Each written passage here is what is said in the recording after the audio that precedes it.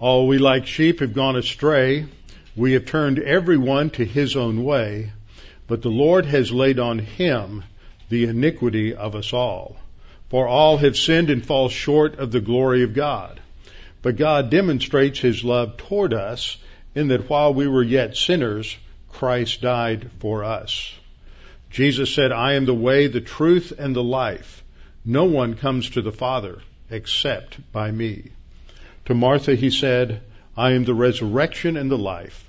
He who believes in me, though he were dead, yet shall he live. And whosoever lives and believes in me shall never die.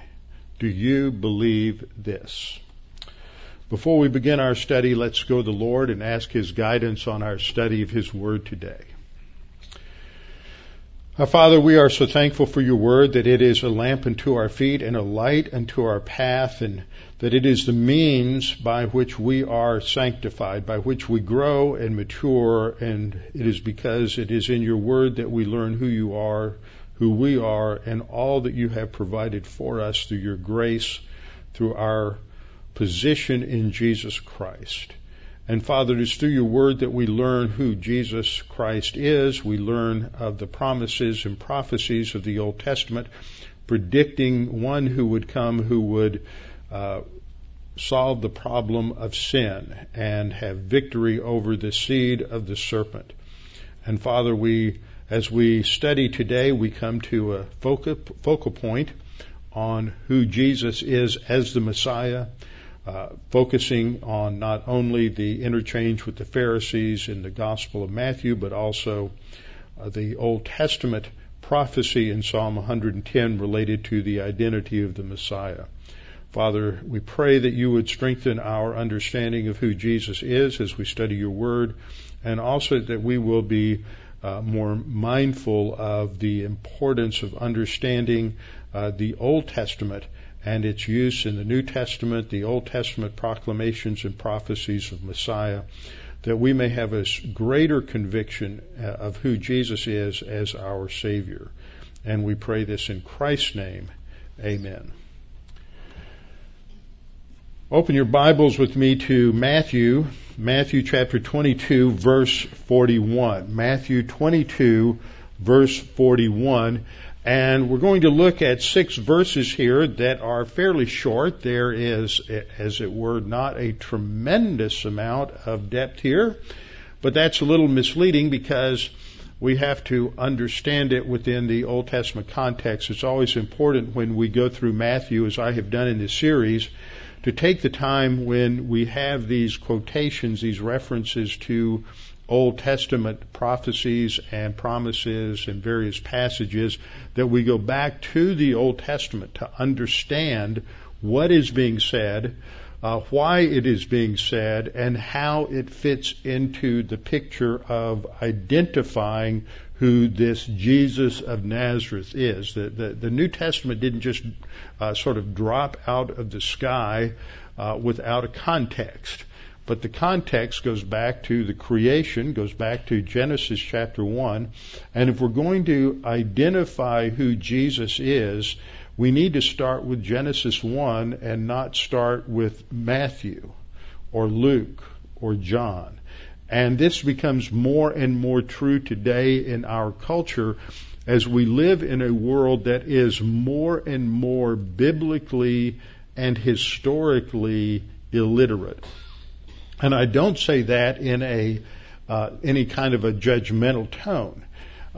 Just to reference the fact that they are not knowledgeable of the Bible. They don't know the Bible. In previous generations, you could pretty much assume that if you mentioned or talked about Jesus, that they had a fairly good idea of who Jesus was. They would have a fairly good idea of what Christmas was all about, that it celebrated the birth of Jesus. They may not really understand a whole lot about the plan of salvation or the gospel or some of the spiritual truths related to that, but they had just from cultural understanding and knowledge about certain things about the Judeo-Christian worldview. But we don't live in that kind of a world anymore. And I want to encourage you that if you are a Christian and you're trying to communicate the gospel with somebody, not to assume that they know these facts. In fact, probably for much of our lives, that's been true. I remember with some shock back when I was in the 7th grade, my 7th grade English teacher mentioned we read something I don't remember what it was in class at that time, but somehow it brought something related to the Bible into the picture. It may have been a story related to Christmas, and she told the class, or told my class later in the day, that she had had a student earlier in the day say, well, who's Jesus? I never heard of him before. Now that was a few decades ago. So if that was true of one or two people in Houston, Texas, several decades ago, it's probably even more true of numerous people. Maybe 40, 50, 60% of people who live in Houston don't have any idea of who Jesus is, even if we live in part of the Bible Belt. So when we're explaining the gospel to folks, it's helpful to really identify people, but you can't just start off with Jesus in Matthew. You have to start off with talking about the Old Testament and how the Gospels fit into that, and understand something about this so that they have a sense of who God is. I mean, you can talk to people about who God is, and we live in such a multicultural and diverse city now that you can talk to people about who God is, and they may not have any idea who the Judeo-Christian God is. And so you can't just assume because they say they believe in God that what they mean about God is what you mean about God. So we need to start with the beginning so that they have some idea who God is, and that gives meaning to an understanding of what sin is, and eventually who Jesus is and why he had to die on the cross. And so when we come to passages like this, there is an assumption because of the context that those who were the original recipients, who were Jewish Christians, Jewish believers in Jesus as Messiah, and they understood and knew the Old Testament. Matthew uses more quotes and more allusions to the Old Testament than any of the other gospel writers. And this episode in Matthew 22:41 to 46 is also recorded in Mark and Luke as well, and is part of our understanding, very important part of our understanding of who Jesus is as the Messiah. I've titled this lesson, Whose Son is the Messiah, because that is the focal point of Jesus' question to those who are challenging him. Now, let's just go back a minute and remember the context a little bit. This goes back to a time when Jesus has just entered into Jerusalem. It's the last week before the crucifixion. He's entered into Jerusalem.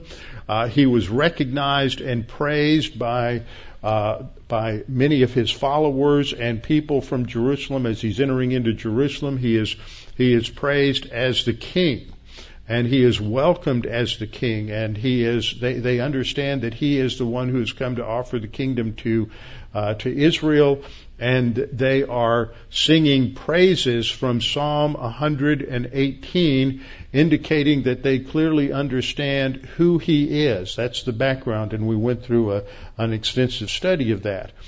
The next day, the couple of days following, as he came into Jerusalem, he's confronted by the religious leaders, by the Herodians, by the Pharisees, by the Sadducees, and each group is challenging him. And we saw in Matthew 21:28 down through 22:22 that you have these parables that are ultimately parables of judgment. Each one of them develops an answer to the question about Jesus' authority. The Pharisee says, by whose authority do you do this? And they're not asking it because they want to know, because they're positive. They're asking it in a condemnatory fashion. They do not believe he has authority to say or do the things that he has been doing. We went through these parables. Each one involves a father, a son or sons, and the rejection of the father's authority. And as we went through those, I pointed out how it became very clear to the Pharisees that Jesus was talking about them. In Matthew 21:45 we read, "Now when the chief priests and Pharisees heard his parables, they perceived that he was speaking about them." They understood already that he is talking about a judgment that is going to come upon them. And so that leads to a reaction.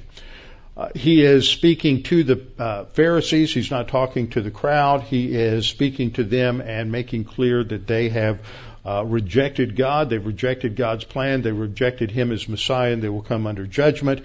And so each one builds a case for God's rejection of the religious leaders of Israel, even as they are rejecting Jesus as his son.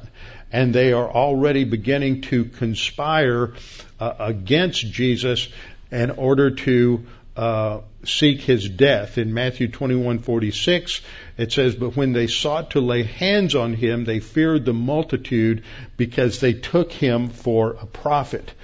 And then they decided to set up some questions to try to trap him. The purpose was either to get him to commit to a position that would violate the laws of Rome, and therefore he would be arrested, or to get him to say something that would cause the crowds, the multitudes, to reject him. And so they asked these three sets of questions, which we've been studying for several weeks. First of all, is it lawful to pay taxes to Caesar? That's covered in Matthew 22:15 to 25. This was the Pharisees who came together and plotted how they might entangle him in his talk. That's in 22:15. Then the second question came from the Sadducees.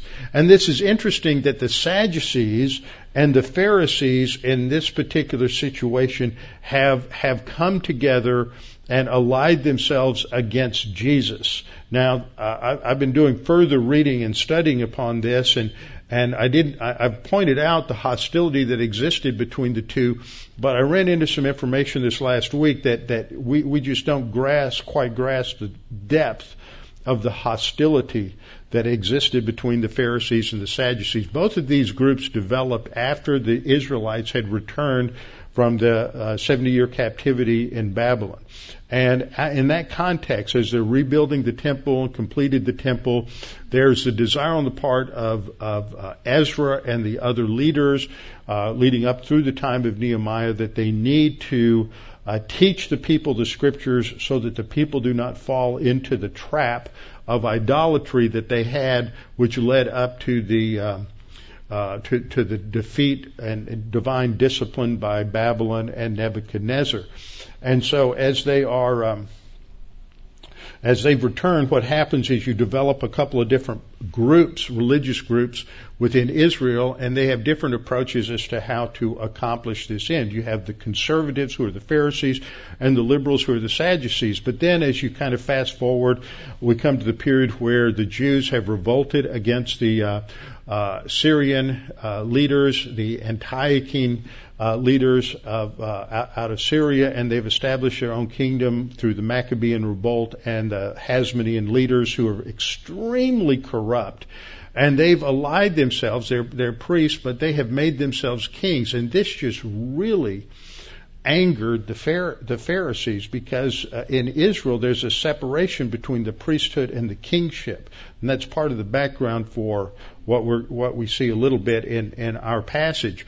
But they had merged these together. So you have one group, the Essenes, who decided that they're just fed up with the whole process, kind of like some of you and politics right now. And they decide they're going to go live in the desert. And there's a belief that the Essenes were the background for the people who lived out in the desert at Qumran. But the Pharisees are still present in Jerusalem, and they're just hostile to the Sadducees. They would go to festivals and they would throw rotten fruit at the priests in the middle of the services. And that really endeared them to the Sadducees, so much so that at one point the Sadducees had 90 Pharisees arrested and they hung them all. But before they hung them, they killed their children in front of them, so that the last thing they saw before they died was the death of their children. So by the time you get to the time of Jesus, things had calmed down somewhat because of the power of Rome.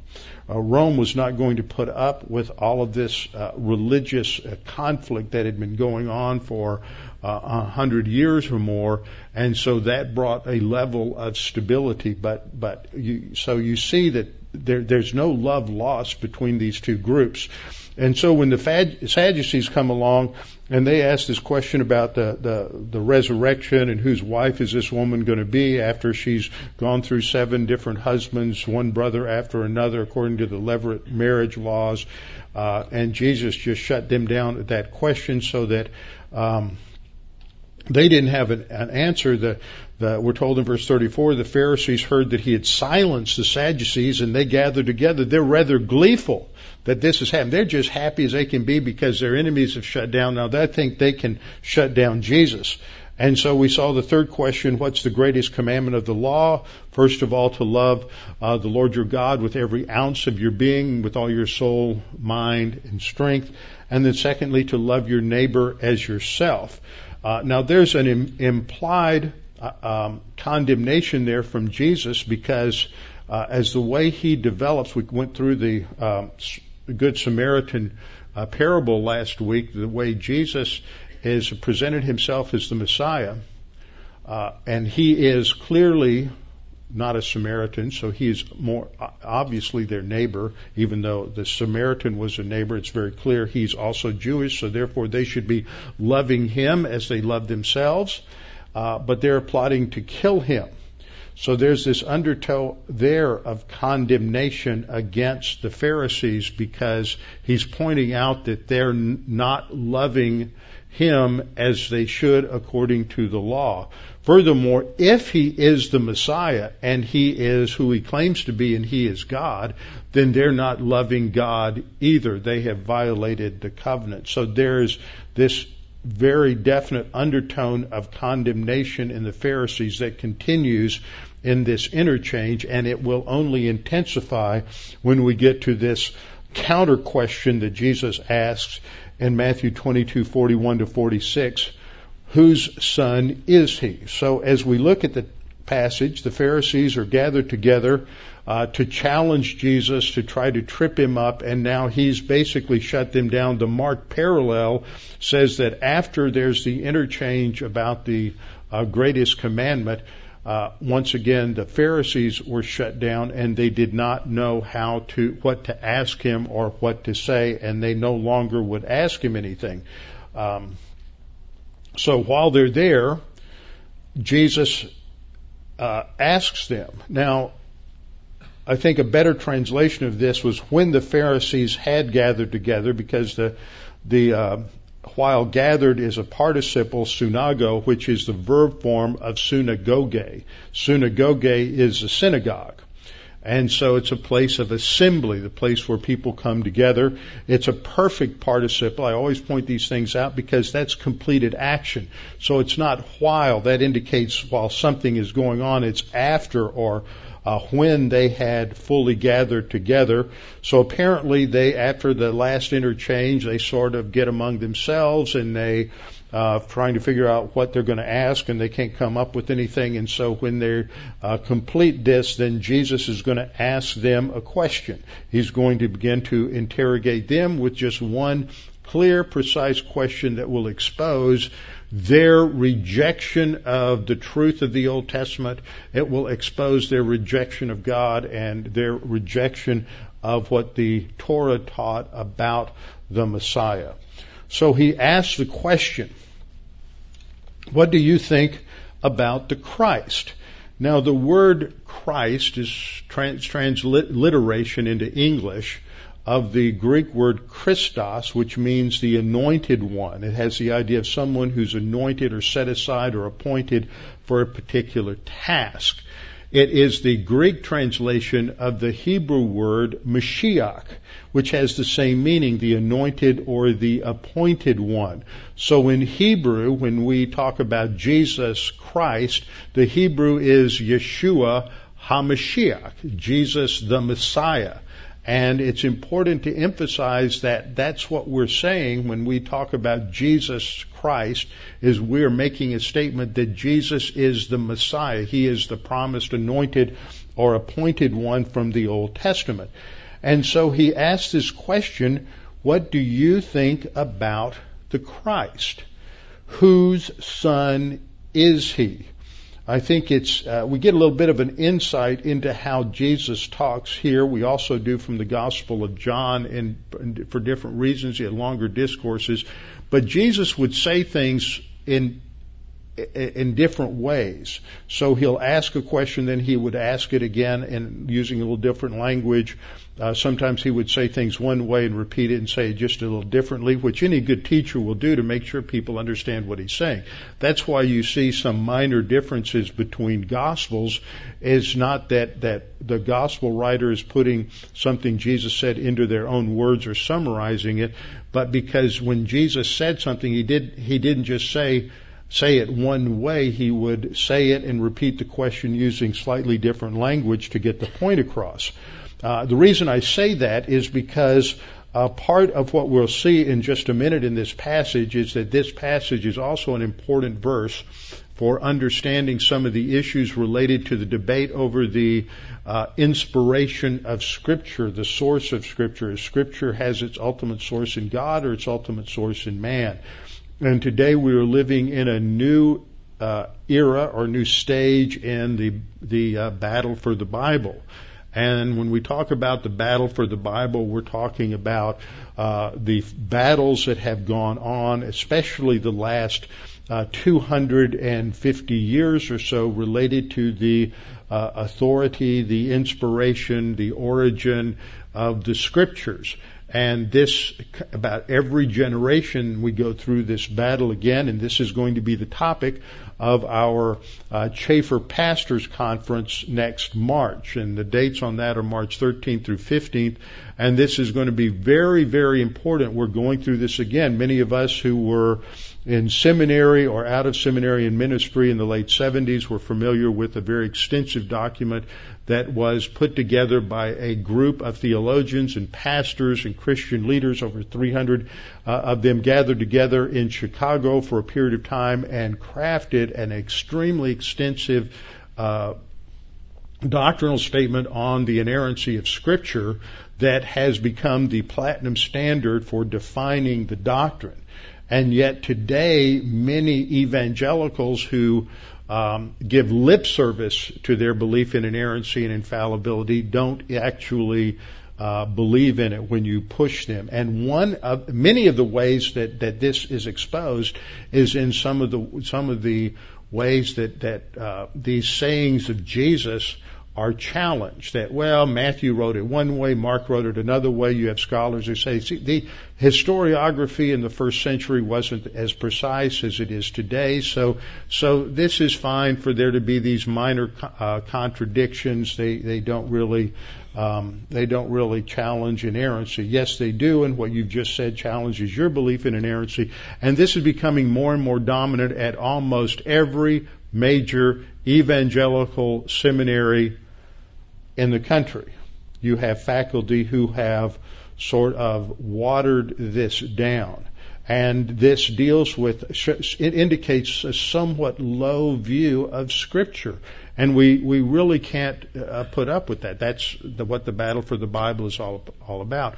Another dimension of that has to do also with what we're studying today, and that is the reality of messianic prophecies. Does the Old Testament really have genuine messianic prophecies? And it may surprise you that there are many faculty members in some of our favorite evangelical seminaries who do not believe that there are specific, detailed, or any specific narrow prophecies, messianic prophecies in the Old Testament. It's all just typology. We'll get into that in just a minute. So we get into some very, very important doctrines that underlie a study of this particular passage. So Jesus asks the Pharisees, what do you think about the Messiah? Whose son is he? And they said to him, the son of David.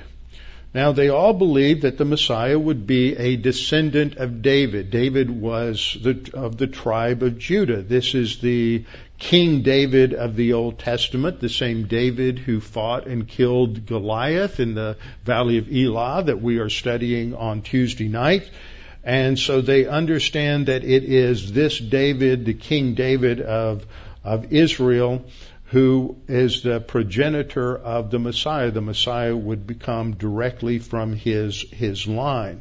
And so that would emphasize the humanity of the Messiah as well. Now, Jesus isn't disagreeing with them as far as it goes, because they're right, but they're only partially right, because the Messiah is going to be more than just a son of David. And that is what Jesus is focusing on in this particular passage. When they reply the son of David, then Jesus is going to ask them another question that is going to put them on the horns of a dilemma. Because if he is going to bring out in this that what David says in the Old Testament is to refer to the Messiah as Lord, putting him on the level of deity that Yahweh has. Now, that shows that the Messiah is not only a human, a son of man, but he is also expected by Old Testament promises and prophecies to be fully divine. That was something they weren't willing to accept. And they know that this is part of what Jesus has been claiming, that he is the Son of God as well as the Son of Man. And if they admit that, yes, David indicates that the Messiah is going to be God, then that would give legitimacy to Jesus' claims. And so that's the dilemma that they face. If they agree with Jesus, then that's going to undercut the opposition that they have to Jesus. So in verse 43 we read, he said to them, how then does David in the Spirit call him Lord, saying, the Lord said to my Lord, sit at my right hand till I make your enemies your footstool. And then he asks the question, if David then calls him Lord, how is he his son? Or how could he be his son if David is addressing this messianic king as Lord, who is his descendant? Now, a couple of things we need to recognize that are going on in this passage here as something of background. First of all, when Jesus makes this statement, introduces this in verse 43, he says, how then does David in the Spirit call him Lord? Now what that brings out are two things. First of all, that Jesus is affirming that Psalm 110, because that's where the quote comes from, that Psalm 110 is written by David. Now, this may surprise you, but there are a number of these evangelical scholars who reject any form of messianic prophecy in the Old Testament, who claim also, in order to come up with their alternate explanation of this passage, they say that this wasn't written by David, it was written for David or about David. But the phraseology in the Hebrew is, it says a Psalm of David. The Hebrew is LeDavid, and that L that you heard me pronounce there at the beginning, the Hebrew letter Lamed, is called the Lamed of authorship. Over 80 times in the Psalms, there's this introductory statement, a Psalm of David. Now, these writers and scholars will agree that in most of those other passages, it means that David wrote the Psalm. But you come to Psalm 110 and they say, oh no, if David wrote it, then they have a problem with their theology. So they'll say that David didn't write it. And this is important because Psalm 110 is the most quoted psalm in the New Testament. Psalm 110:1 is quoted several times, and Psalm 110:4 is quoted several times.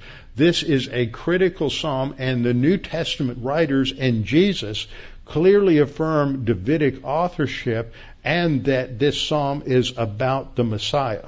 And it's sort of interesting that a lot of people who may reject a narrow, tight view of of messianic prophecy in the Psalms there's a number of them that will be forced to admit that if there is a messianic prophecy in the Psalms, it's Psalm 110.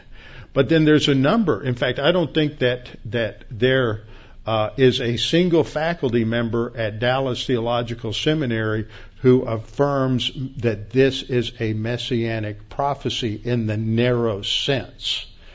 And that's been true for a number of years. Some of you are familiar with Michael Rydelnik, who is the head of the Jewish Studies Department. By the way, he's going to be speaking, one of the speakers at the pre-trib conference, which is December 5th through 7th this year. If you have an opportunity to take off for a couple of days, that would be a great thing to go to. It's a tremendous Bible conference, but Dr. Rydelnik is going to be speaking, and he tells a story. Some of you heard it when I played his testimony here a few years ago, that when he first went to Dallas, he was very tuned into this whole issue of whether there's a messianic prophecy, strict messianic prophecy in the Old Testament. And he wanted to major in the Old Testament, so he interviewed all the faculty members at Dallas at the time.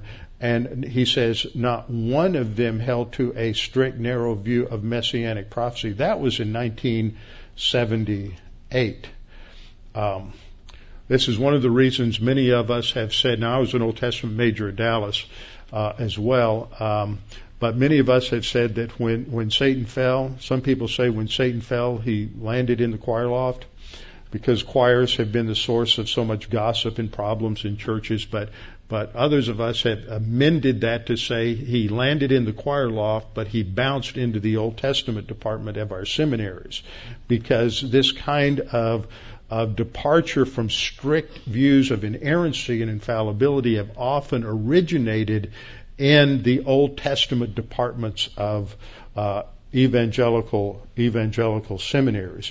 But here the New Testament clearly states that Jesus says that David wrote the psalm, and he did so under the inspiration of Scripture, of the Holy Spirit, that he does it by the Holy Spirit. And so we have to be reminded a little bit about some of the statements that are made in the Scripture. For example, in 2 Timothy 3:16 and 17, all Scripture is given by inspiration of God. This says that all Scripture is breathed out by God and is profitable for doctrine, for reproof, for correction, for instruction of righteousness. The fact that it is God-breathed tells us two things. Number one, that the origin of Scripture is ultimately in God. And secondly, that He writes through human agency, and that He is able to somehow override the sin nature and the weaknesses and problems of human beings so that He can guarantee that the outcome is without error.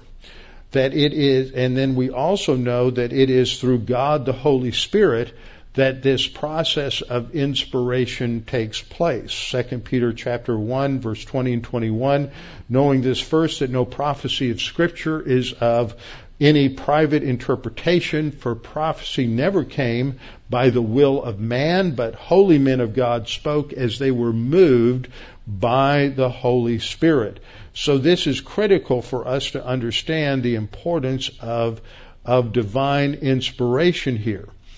So when we go back to our passage, Jesus says David, by the Spirit, called him Lord. So this is emphasizing that as David wrote this psalm, that he is writing under God's direction by means of God the Holy Spirit, even though that is not mentioned in the text. And so when Jesus brings this up, he then quotes from Psalm 110:1 and says, "The Lord said to my Lord, sit at my right hand till I make your enemies your footstool." Now, this is an extremely important passage to understand, and so we're going to have to stop here for this week and next and look at Psalm 110. We'll just get started there, but he's making a point that the way the Old Testament passage reads is you have the first Lord, which is identified in Hebrew as Yahweh. This is the personal name of God, that Yahweh is speaking to a second person. And if you read through the psalm, it becomes clear that this second person is someone who is also divine, but is the messianic king who will be sent from Yahweh, from heaven, to the earth in order to destroy the enemies of God. Now, that means that this second Lord is someone who has a divine nature. It implies that, and that David calls him my Lord. Now, for David to do that, remember, David is a Middle Eastern patriarchal king. That means that there's nobody over him. There's nobody higher than a king, a potentate in the ancient world in the Middle East. There's no one to whom they do obeisance. There's no one to whom they would bow. There's no one to whom they would turn for greater authority. And yet David is saying that this person to whom Yahweh is speaking is his Lord, is an authority over him, is a power over him. And that indicates that it would not be any human being, because there's no human being that would be greater than King David. So just the fact that Yahweh is speaking to someone else who is an authority over David indicates that this second person also would have to be divine by implication. And then what he says is, sit at my right hand. Now, the right hand is a position of honor. It doesn't inherently mean that the person who sits at the right hand of the king is of the same nature as the king. Some people have made that claim, but at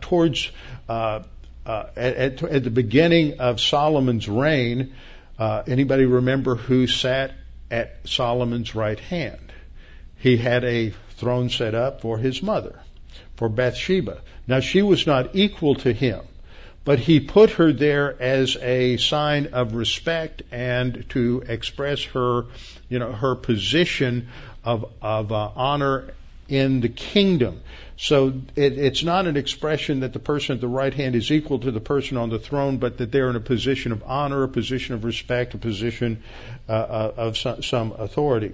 And so this indicates that a couple of things. It indicates that this second Lord is standing because he's told to sit. And that standing position was implied that he's coming from somewhere. And now he is told to sit, and then there's a time duration put on that command to sit, till or until I make your enemies your footstool. Now, this kind of construction in the Hebrew, this kind of grammar, indicates that you're going to stay in this seated position, which is a position of passivity, not a position of action. You're going to sit there until some circumstances change. And so he says, sit there until I make your enemies your footstool. So God is going to destroy these enemies or defeat these enemies, crush these enemies in such a way that they will become subordinate to this second person. They'll become subordinate to him, and then something will happen. Now we fit that into our understanding of what the scriptures predict about the future, and we'll look at this more next time. In Daniel chapter 7, we have a similar situation where you have the Ancient of Days who's on his throne, who is God the Father, and then you have Daniel says he saw one like the Son of Man. That's the Old Testament background for understanding that term that Jesus used so many times.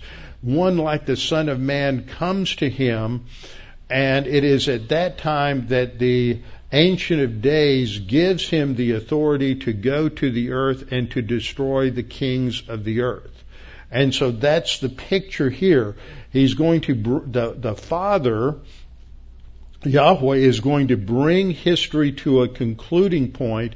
Until then, the Son is waiting until he requests of the Father, and the Father grants his request to give him authority over the kings of the earth. But the only point that Jesus is making here is verse 45. If David calls him Lord, how can he be his son? Now, that the Pharisees can't answer. But there's something else that's gone on here. Remember, I went back in the review and I pointed out that as Jesus is talking to the Pharisees in the exchange about what the greatest commandment is, when Jesus talks about loving your neighbor as yourself, there's an implied criticism or judgment there, because he knows what they're plotting to do. They're plotting to arrest him. They're plotting to kill him.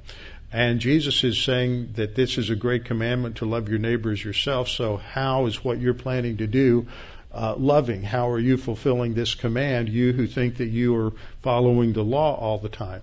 And so, and the Pharisees already know from listening to the parables that Jesus is talking about them and has announced their judgment. And here again he announces judgment, because if Jesus is who he claims to be, then they are the enemies of the Messiah. And he has just quoted that God is going to make his enemies, that's you guys that I'm talking to, God is going to make his enemies a footstool. God is going to bring judgment upon them. So just again and again and again, as Jesus is answering, we miss it. It's not as clear or overtly stated in the text, but what Jesus is continuously doing is needling them and reminding them that if he is who he claims to be, they are going to come under intense divine judgment. And so that leads to Matthew 22:46. No one then was able to answer him a word. They're dumbfounded. They cannot respond. From that day on, no one dared question him anymore. Now, what we have seen here, next time I'll come back, I think we need to spend some time in Psalm 110 because it's such an important psalm. We need to understand everything that goes on there. It's more than just Psalm 110. One, remember, if you were Jewish, you didn't, and even up until about the 10th century, you didn't have chapters even in the Scripture. You only had the only divisions, of course, were in the Psalms, because each psalm is an integral unit. But you identified the Psalms by the first phrase or the first verse. That's very typical today. If there's a pronouncement, an official document that comes out of the Vatican, the title comes from the first 3 or 4 words in the first sentence of the document.